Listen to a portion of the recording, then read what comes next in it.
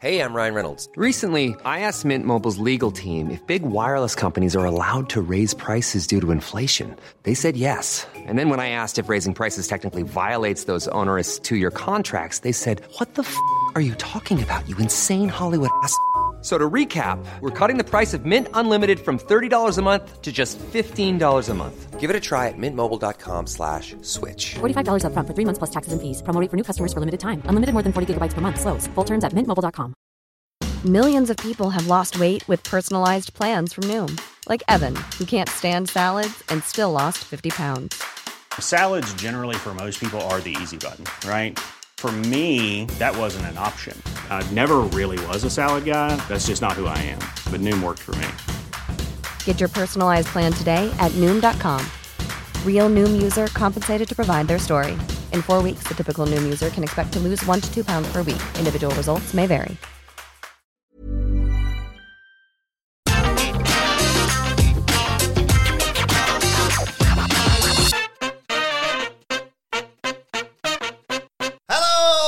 Welcome to Get the Table, another Wrestling Roundtable discussion podcast with myself, Adam Wilborn, and the Dudley Boys of What Culture, Michael Hamflett and Michael Sidgwick, here to discuss another burning wrestling issue. But before we get into it, if you're a fan of this sort of thing, make sure you subscribe to What Culture Wrestling on either iTunes, Spotify, wherever you get your podcasts from, for daily wrestling podcasts where we review Raw, SmackDown, NXT 2.0, AEW Dynamite, AEW Rampage, pay-per-views, premium live events. We have interviews, more roundtable discussions like this one, and a roundup of the week complete with a bloody good quiz, of course, on Wrestle Culture. As I said, though, joined by Hamflett and Sidgwick. And gents, we are gathered here today to talk about Tony Khan buying Ring of Honor. Michael Sidgwick, your immediate reaction to this news?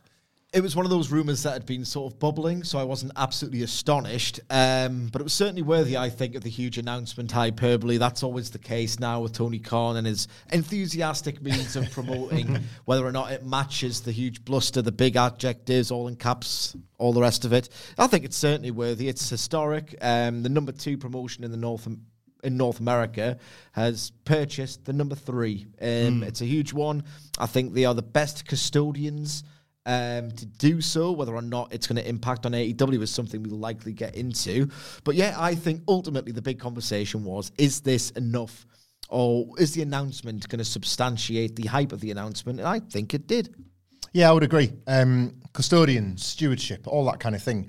For the longest time, we've accepted WWE's role as by default, really. And it's just another one of those monopoly bursting things that AEW has now done. It's one thing to start a new wrestling company, not necessarily to rival WWE, they offer very different products, but to exist in its space that for years has only been occupied by one company. This is another part of that.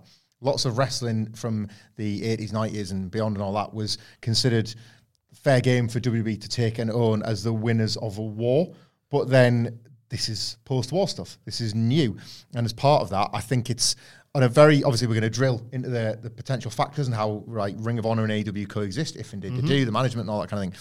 But strictly from a bigger picture point of view, I think it looks good philosophically from AEW's point of view to see an opportunity to build a tape library of their own, to build law, that dreaded word, law of their own, that is isolated completely from WWE's purview.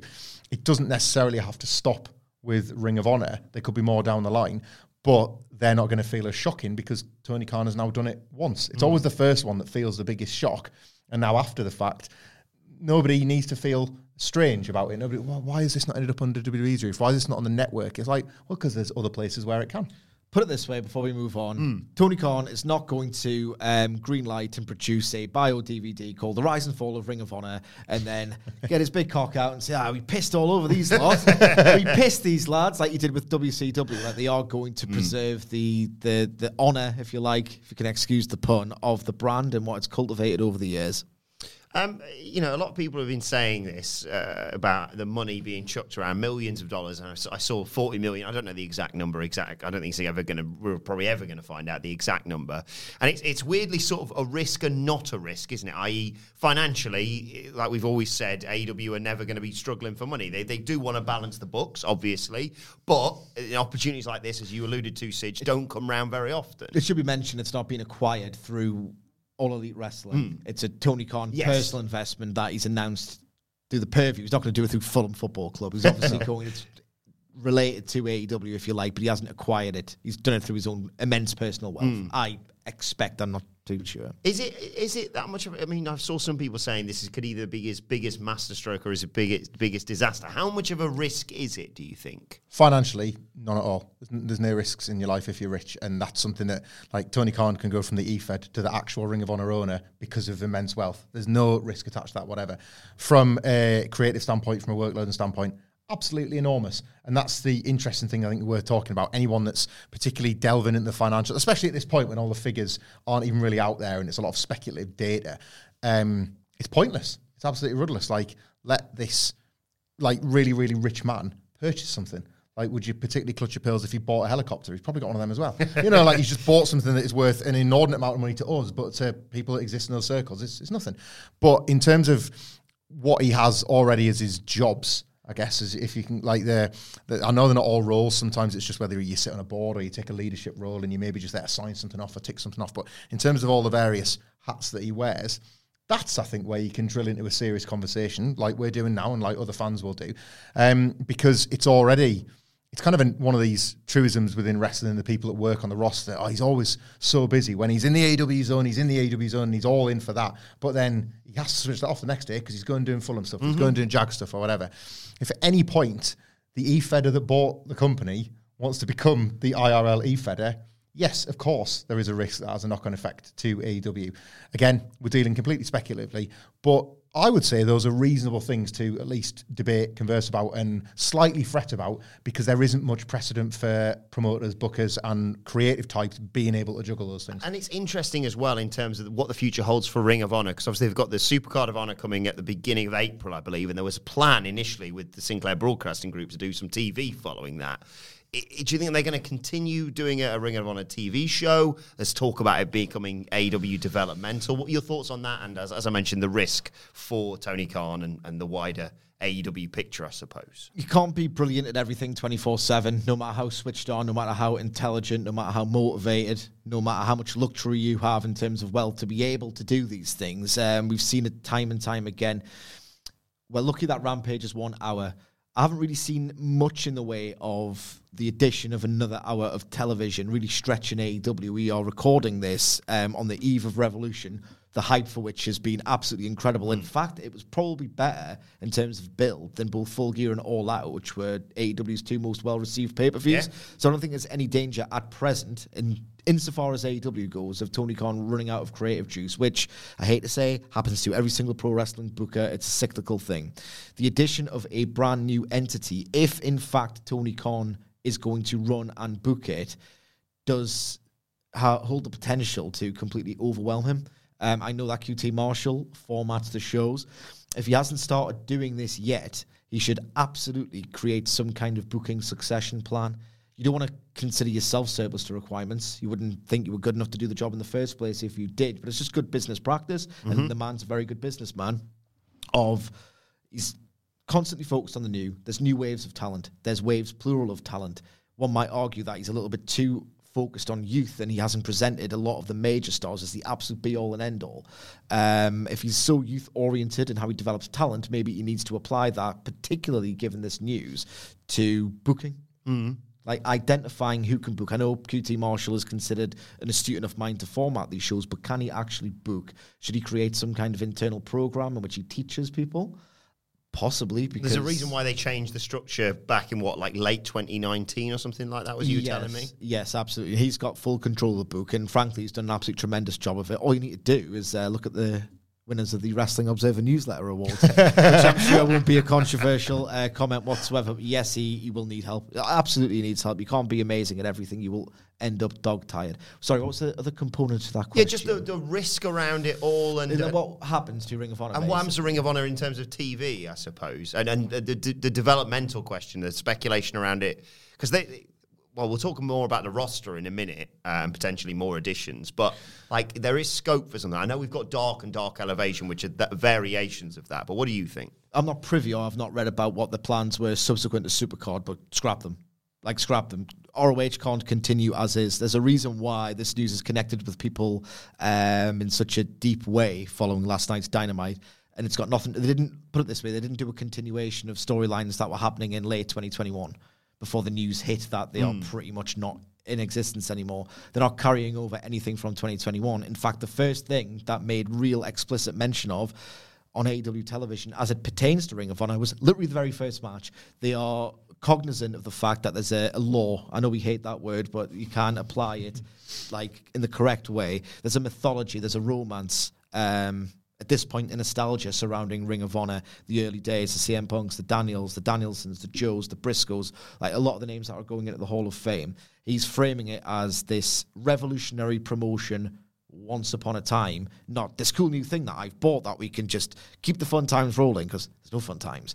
This promotion was dead. So I think if it does have a future as a brand, and we are not even sure of that yet, they can't just continue as is. So if they did have any plans, scrap them, have a full, frank conversation about how this all should unfold. And yes, it should represent a developmental promotion. I'll give Hamflet's thoughts on that, I think, because I'm going to go back to the should it be a brand in itself later on. I'm excited about it as a developmental. Like, honestly, I don't know if it's as simple as putting some Ring of Honor flags on those awesome boxing long turnbuckle covers over the Dark Elevation set. I really don't know if it is just as simple as that. Yes. The fact that you can kind of wave a magic wand and turn a program you don't watch into one that looks like one you might. I don't mean to be cruel to those that are on Dark and Dark Elevation regularly, but we've talked a lot before about what you are informed is essential in AEW and what you are aware is presented as stat padding for the hardcores, or if you want to tune in, specifically to see a particular match. So Ring of Honor, like immediately, its value, when we talk about the value of the tape library or of the licenses or the branding of all that sort of stuff, that's where that can really come in handy. The fact that you can mention it out of hand, the fact that you can tie, finally, and overdue this is as well, tie all into the history, because it's, it is the history, it's so vital. The fact that all that exists gives it more than just a box fresh developmental feel. It, of course, will have a certain legacy, a certain mythology, as Cedric says. The risk attached to that is that it's got too much of a WWE, ECW type quality, where that was never anything more than a C-show. That never felt more like a secondary strand of something that was long dead. It's maybe cruel to some Ring of Honor hardcores to call Ring of Honor dead, because, of course, they were running a Supercard of Honor. Of course, they said they were going to exist in a different form. Mm-hmm. But the Ring of Honor you knew was dead.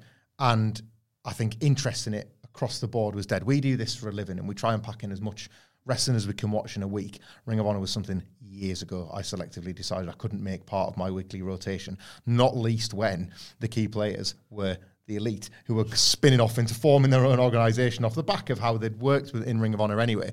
So what I might have once needed from Ring of Honor was provided by All Elite Wrestling, and I think that would be too transparent if you try to present it as fair enough for developmental, because you haven't heard of these guys, but this is Ring of Honor as you knew it, as you love it, and it's back.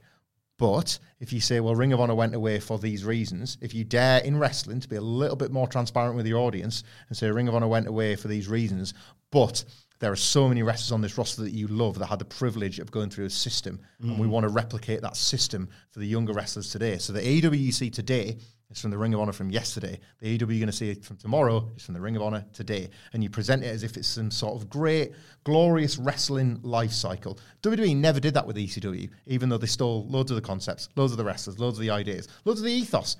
Paul Heyman was a creative genius for that spell that we always say, and WWE thought, we'll have some of that. Not once in the ECW relaunch did they mention that. It was just like, want a kendo stick match? Like there is a way to, you can celebrate its legacy without sort of completely sacrificing what the letters mean in your new presentation of it. I genuinely dread their attempt to present Ring of Honor as an existing version of itself, because you look at the most obvious example of it going wrong, and that was like Vince McMahon's WCW. Yes, Booker T and Buff Bagwell were on Nitro. They were very authentically WCW, but they weren't enough of a WCW. And I think that's what that Ring of Honor would immediately look like if they even tried it.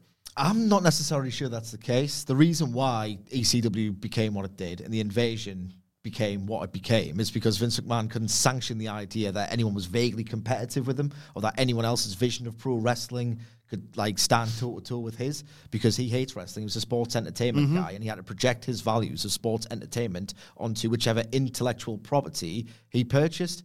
If you look at AEW, and it's one of those reasons why I think the people who claim to actively hate it on a blanket level are completely operating with an idiotic mindset and complete bad faith.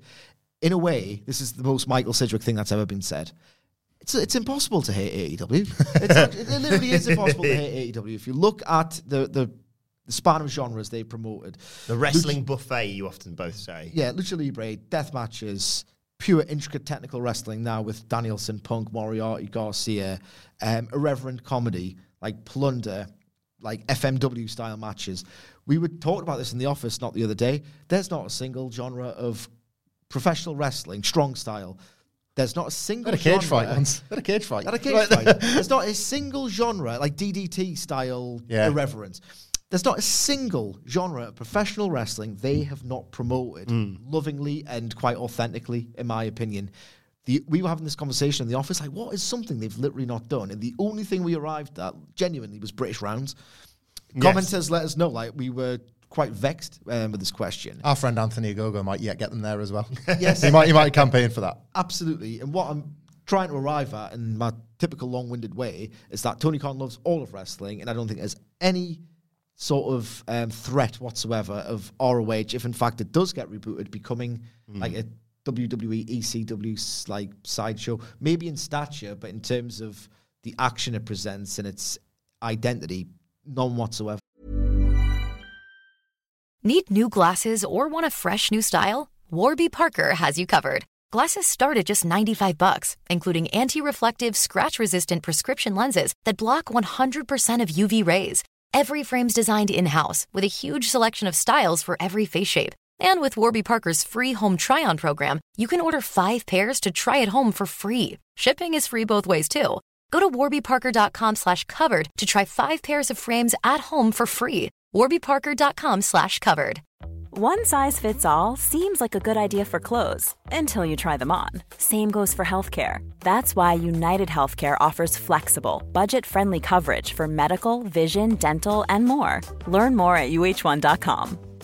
I'm Sandra, and I'm just the professional your small business was looking for. But you didn't hire me because you didn't use LinkedIn Jobs. LinkedIn has professionals you can't find anywhere else, including those who aren't actively looking for a new job, but might be open to the perfect role, like me. In a given month, over 70% of LinkedIn users don't visit other leading job sites. So if you're not looking on LinkedIn, you'll miss out on great candidates like Sandra. Start hiring professionals like a professional. Post your free job on linkedin.com/spoken today. Well, link to the future of Ring of Honor, link to whether it becomes its own TV show, like we say, or a developmental brand for AEW or whatever it may be, is the sort of future of the roster. I often, make a joke in the news about the fact that AEW turn around and say, we're not signing anyone else, and then they sign more people, but it's always, in my opinion, and I'm sure you two would agree with me, it should be judged on a case-by-case basis. You don't just say, right, we're not signing anyone else, because then if Kazuchika Okada becomes free, you're going to sign him, obviously, or whoever it may be. Having said that, I know the Ring of Honor rosters, it's kind of in a weird position because obviously they were members of the Ring of Honor roster and then they just sort of, some deals were allowed to expire or they were released or whatever. It's all a bit all over the place at the moment. But Ring of Honor, even the latter stages, had so many phenomenally talented people there. What do you think happens today? Do they get subsumed into the AEW roster? Do you, like you say, do you divvy them up? So you say right, well, the younger guys that we want to develop, that we want to, going to use Ring of Honor for, your Garcias or whatever it may be, or just the, new people coming through, we'll put them over here and we'll keep the others on AEW and maybe change what we present with Dark Elevation, for example. How does that work with the rosters for you? Not to be brutal about it, but you apply the Kazuchika Okada, Brock Lesnar principle of thinking, and I think you treat it case by case. Wrestling is, it's selective in the sense that a promoter could just decide they like somebody and they want them on board, but equally, AEW has done a reasonable job of presenting wrestling as a meritocracy. Far from perfect, but a reasonable job as far as wrestling goes. And anyone that makes himself worthwhile to whatever version it is, because this is the thing, it's hard to speculate on who will be needed because it's hard yet to see what they're going to be needed for. So if you want and I'm not advocating this model particularly, but if you wanted an NXT 2.0 model of 5 or 6 rotating veteran figures and a host of developmental prospects, then that's going to limit the amount of veteran figures you can bring in. Similarly, if you want something that feels ultra credible from the off, even if you're going to hide a developmental thing in there, then you bring in bulk veteran presences with a few young guys that can break out over a period of time. So it all depends on, you know, what exactly they want out of a Ring of Honor TV show or a Ring of Honor developmental or whatever. But I do genuinely believe in this case it's cream rises to the top stuff. AEW worked with obviously Impact when the Forbidden Door opened, but New Japan Pro Wrestling was obviously tricky because of COVID. Yes. So Impact was there as a way to kind of like create a pipeline of talent between the 3 promotions, even if it wasn't quite perfect. That was just happening with a Ring of Honor stable on Impact. So already the wrestling world was feeling more open outside of WWE. I mean, you have to assume that, and I'm with Sidgwick here, I think most plans will be dropped and will just be rethought now that everything is different. But you have to imagine that the talent that would have broke out from that would have probably been looking for work in Impact long term. So this is a good opportunity. We're doing a Ring of Honor invasion and Impact still exists and still pays wages. So hypothetically, that's our... But all of them probably wouldn't have got deals. Maybe they would have done, but, you know, hypothetically, all of them wouldn't have got deals, the best would. And I think you have to take that here. I think over a period of 6 to 8 months, you use a bit of time and you use a bit of due diligence, I suppose.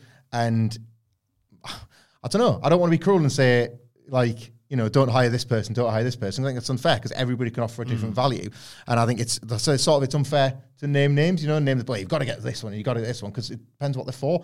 But treat it like you would any wrestling signing that becomes available. Look at the talent, look at them realistically and what you need them for. If they're good, bring them in. I go back and forth in this AEW all the time, but only because of, like, if a wrestler I like isn't getting focused. It's not the fault. We use Cesaro because the most current example, right? It's not Cesaro's fault if Serena Deeb isn't getting enough TV time, just for example, as was the case when, let's say, a Tony Nese was coming in.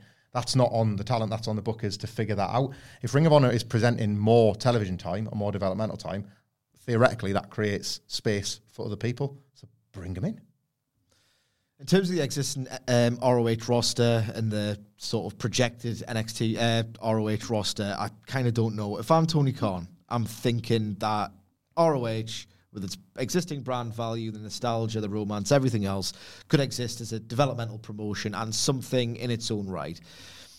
The idea of Dark Elevation, while noble, they've kind of failed. There are still too many AEW wrestlers who didn't get the reps on an independent circuit that kind of just vanished, like mid-COVID pandemic. Yeah. So Dark Elevation are more like StatPad records. They are shows on which a wrestler can go, or a tag team or whatever, can go on a spree of wins that kind of don't really mean anything, but they've counted. They're on a match graphic, and that's how you arrive at Gun Club versus Jurassic Express on Rampage. Mm-hmm. Brandy Rhodes had like an Undertaker streak before she left AEW. So the television audience is kind of none the wiser, but, you know, they are going to the effort of making it somewhat viable that they are contenders, and the idea is, along the way, they get just enough experience under the bright lights to get better. I would say that has almost failed. There's no one who's came of age on Dark and Dark Elevation, and they can say, oh, I was in OVW in 2002 effectively when I did Dark and Dark Elevation. ROH could be much like that. If they reboot it under the original vision of long matches, and if you do that, you don't detract from AEW Dynamite's appeal as a promo company, in-ring as well, but angles, promos, like the smorgasbord of what makes great episodic TV. If you reboot ROH as developmental and you make it less glamorous and TV glitzy by design, and you emphasize longer matches, there'll always be an audience for really great wrestling, even if it's quite small, and you can get the Gun Club work in 20 minutes. And even if it's not great, there'll still be an audience, and they'll learn a lot more than they have been doing. Yeah, I think Andy alluded to it on the news this morning, talking about it potentially being sort of 2015, 2016 NXT of like a mixture of world-class matches and then, like you say, just matches to give people reps in the ring. The alternative, of course, if you don't do anything with revamping Ring of Honor, is you have this incredible tape library regardless. You mentioned they got All In now, of course. That was complicated workings of all that. And sort of subsequent to this news, Sige, we've been talking about the fact that we could still be getting another huge announcement by Tony Khan, and that being a sort of streaming service partnering AEW with HBO Max, which just seems the next logical step. Yes, absolutely. As soon as that Peacock deal was struck, because you'll never see a WWE network again, I don't think, because it failed. Ultimately, it failed. Like a wrestling-specific streaming service just wasn't enough. You have to sort of absorb it into something else, because every other streaming service has got... It's not just a sitcom streaming service, and sitcoms are more popular than wrestling. So in the end, it just wasn't going to work. They are looking at that Peacock money. I always thought, these episodes of Dark are really long. Why is this episode of Dark longer than Dynamite? What is going on? And then you realise, so it's like... I do think that Tony Khan really loves wrestling, and as far as billionaires go, Hamflet is nicer than some of them. Yeah. So I do think that he did want to give talent work and all the rest of it, but he was having his cake and eating it too, with the idea of, if I pump out hours and hours and hours of content that barely feeds into my television product, but I can say I have this amount of minutes to a prospective buyer from a streaming service. That's always factored into it. The addition of the ROH tape library just sells his pitch all the more. It's a lifestyle company to an extent, AEW, but also to exist, it kind of has to make a lot of money, and getting Peacock money is a means of doing that. Precedent setting as well. So like I say, it's a precedence here. So Ring of Honor, like underneath AEW, is nothing more than a tape library, creates the possibility of an Impact following suit, or a PWG following suit, or anything like that. Again, companies that figure quite heavily in their own different ways. That gets a little bit bad for me, but continue. Well, obviously, that there are kind of you do what you then have is almost following a WWE model, and you like start running out of places to work, and maybe talent can't develop off on their own thing, and there is pros and cons to that. But I do think there was like Impact is probably a good example for this. There are lots of hardcore dyed-in-the-wool Impact fans that will stick with Impact regardless, but they don't do massive shows, and not too many Impact events in a year. Some do, and I think that's great, but not all of them penetrate that, even that wrestling bubble conversation, let alone any mainstream whatsoever. And there comes a point where, like, it's just, obviously it's a funded thing, and is it just a ghost at this point in wrestling? Whereas if you take it in and you glorify it in the form of a streaming service, then suddenly that footage matters more, and those people's careers matter a little bit more, and maybe people get jobs because there's a mythology with Wrestler X that's now working in AEW, which has underneath it TNA, and an old TNA wrestler wants to come in and thinks, I want to be a part of that. And, it's just, I think it's the very, very old territory stuff that might still be remaining out there. Jerry Lawler's or Memphis or whatever still sticks. That didn't particularly draw eyes on the WWE network, but this is an entire generation of fans worth of archive footage that is pretty much out there for the taking, should this be an AEW business plan going forward. AEW, look, it's a really wonderful wrestling show. It's really great. And it's been like the cure to the common cold in terms of WWE. But if they just wanted wrestling for the beauty of wrestling, we'd have just had All In every year.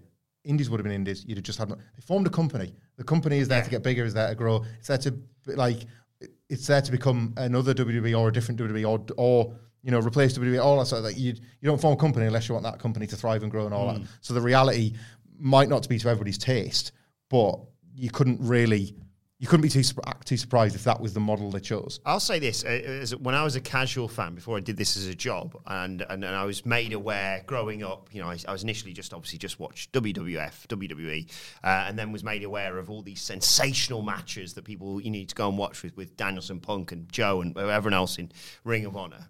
I think if that was me now, and someone said, by the way, if you just pay, I don't know, $9.99 a month or whatever, you get Dynamite and the pay-per-views and what have you, and you get to watch all this stuff. I would have leapt at that chance, even despite the fact it's probably a lot easier now to access it than it was for me back then. Before we wrap this up, Sige, I wanted to get your thoughts on there was a theory and then sort of not a conspiracy theory, but a development on top of that I saw doing the rounds. A shower thought. Yes, so there was speculation about a Ring of Honor invasion storyline coming to AEW because of the connection of the two companies now, along with potentially Cody Rhodes leading this invasion. Have at it. It would be a very 2022 development if this was happening. It's too 2022 to be happening. But there has been a lot of questions and discourse queries surrounding whether ROH as an entity could invade AEW and you get a nice interpromotional storyline. I think that is a bad idea for several reasons, and I'm going to outline them very quickly because we are short of time. One, the idea of running an invasion storyline, optics-wise, given world events, is horrendous, and it's going to be horrendous for quite some time. Number two, the ROH roster, or what was left of it in terms of star power, is nowhere near, it just doesn't rival AEW's whatsoever. So even if you could go this route, and you can't, which I'll explain later, it would be a mismatch that would require Herculean booking to make convincing and get over. Angle and Austin threw Buff Bagwell out the building, as they should have done. Absolutely. The third thing is that whenever a company, it was the same with AEW and Impact, when they entered a working relationship, the temptation is do an invasion, do an interpromotional rivalry. It doesn't really work like that if you think of the respective makeup of each company. These things have only kind of made sense, I would say, twice. Or like maybe three times. One, UWFI and New Japan. The idea is the UWFI is the real shoot league, work shoot, whereas New Japan Pro Wrestling is, we treat wrestling very seriously, but still sort of pro wrestling. The UWFI invaded with the idea of being, well, we're the real wrestling guys, and the New Japan side sort of rallied together as if to say, no, we are. There was an ethos on each side. Similarly, Combat Zone Wrestling and Ring of Honor. Obviously, the Ring of Honor roster didn't get on because they have to have conflicts within itself to make matches and cards. But they all banded together because we hate these hardcore guys, and we stand for something else. We have the Code of Honor. So you have two promotions with completely different stylistic outlooks. It makes sense. The New World Order, a riff on the UWFI New Japan, kind of worked because you had some people representing the WWF as it was originally envisioned. That kind of works.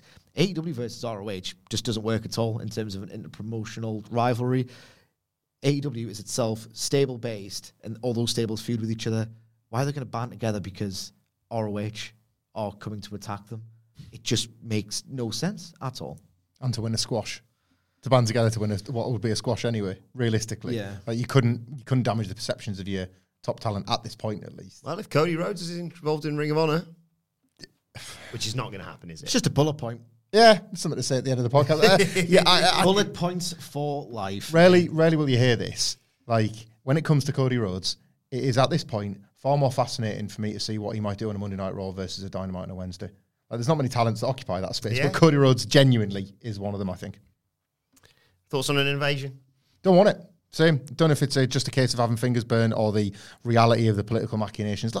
Like I know there are certain buy rates that bear out that like the AEW Impact relationship of 2021 was far from a disaster, but like did it steer loads of people long term to watch an Impact? There are a bunch of Impact fans that maybe already watched AEW or weren't that taken with what they saw to like boost those numbers exponentially. What I'm saying is, did much change, and were there all these euphoric highs of even a little version of it that makes it all feel worth the potential hassle or the struggle or the political issues that come with it? I'm just not fussed. There are a lot of enjoyable things to get from this Ring of Honor relationship in the first 5 years before you even think about an invasion. Even if the storyline made sense, I'm still not into it.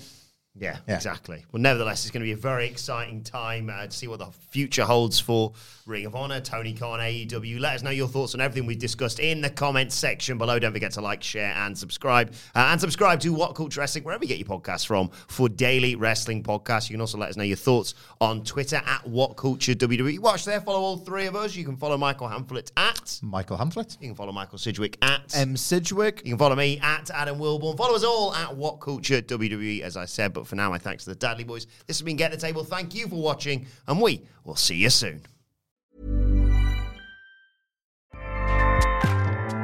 Acast powers the world's best podcasts. Here's a show that we recommend.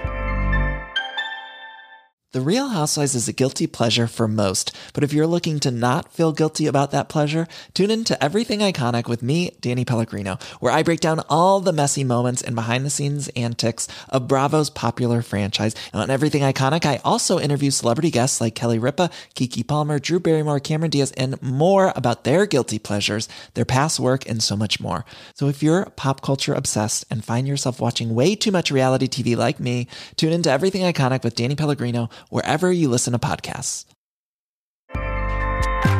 Acast helps creators launch, grow, and monetize their podcasts everywhere. Acast.com.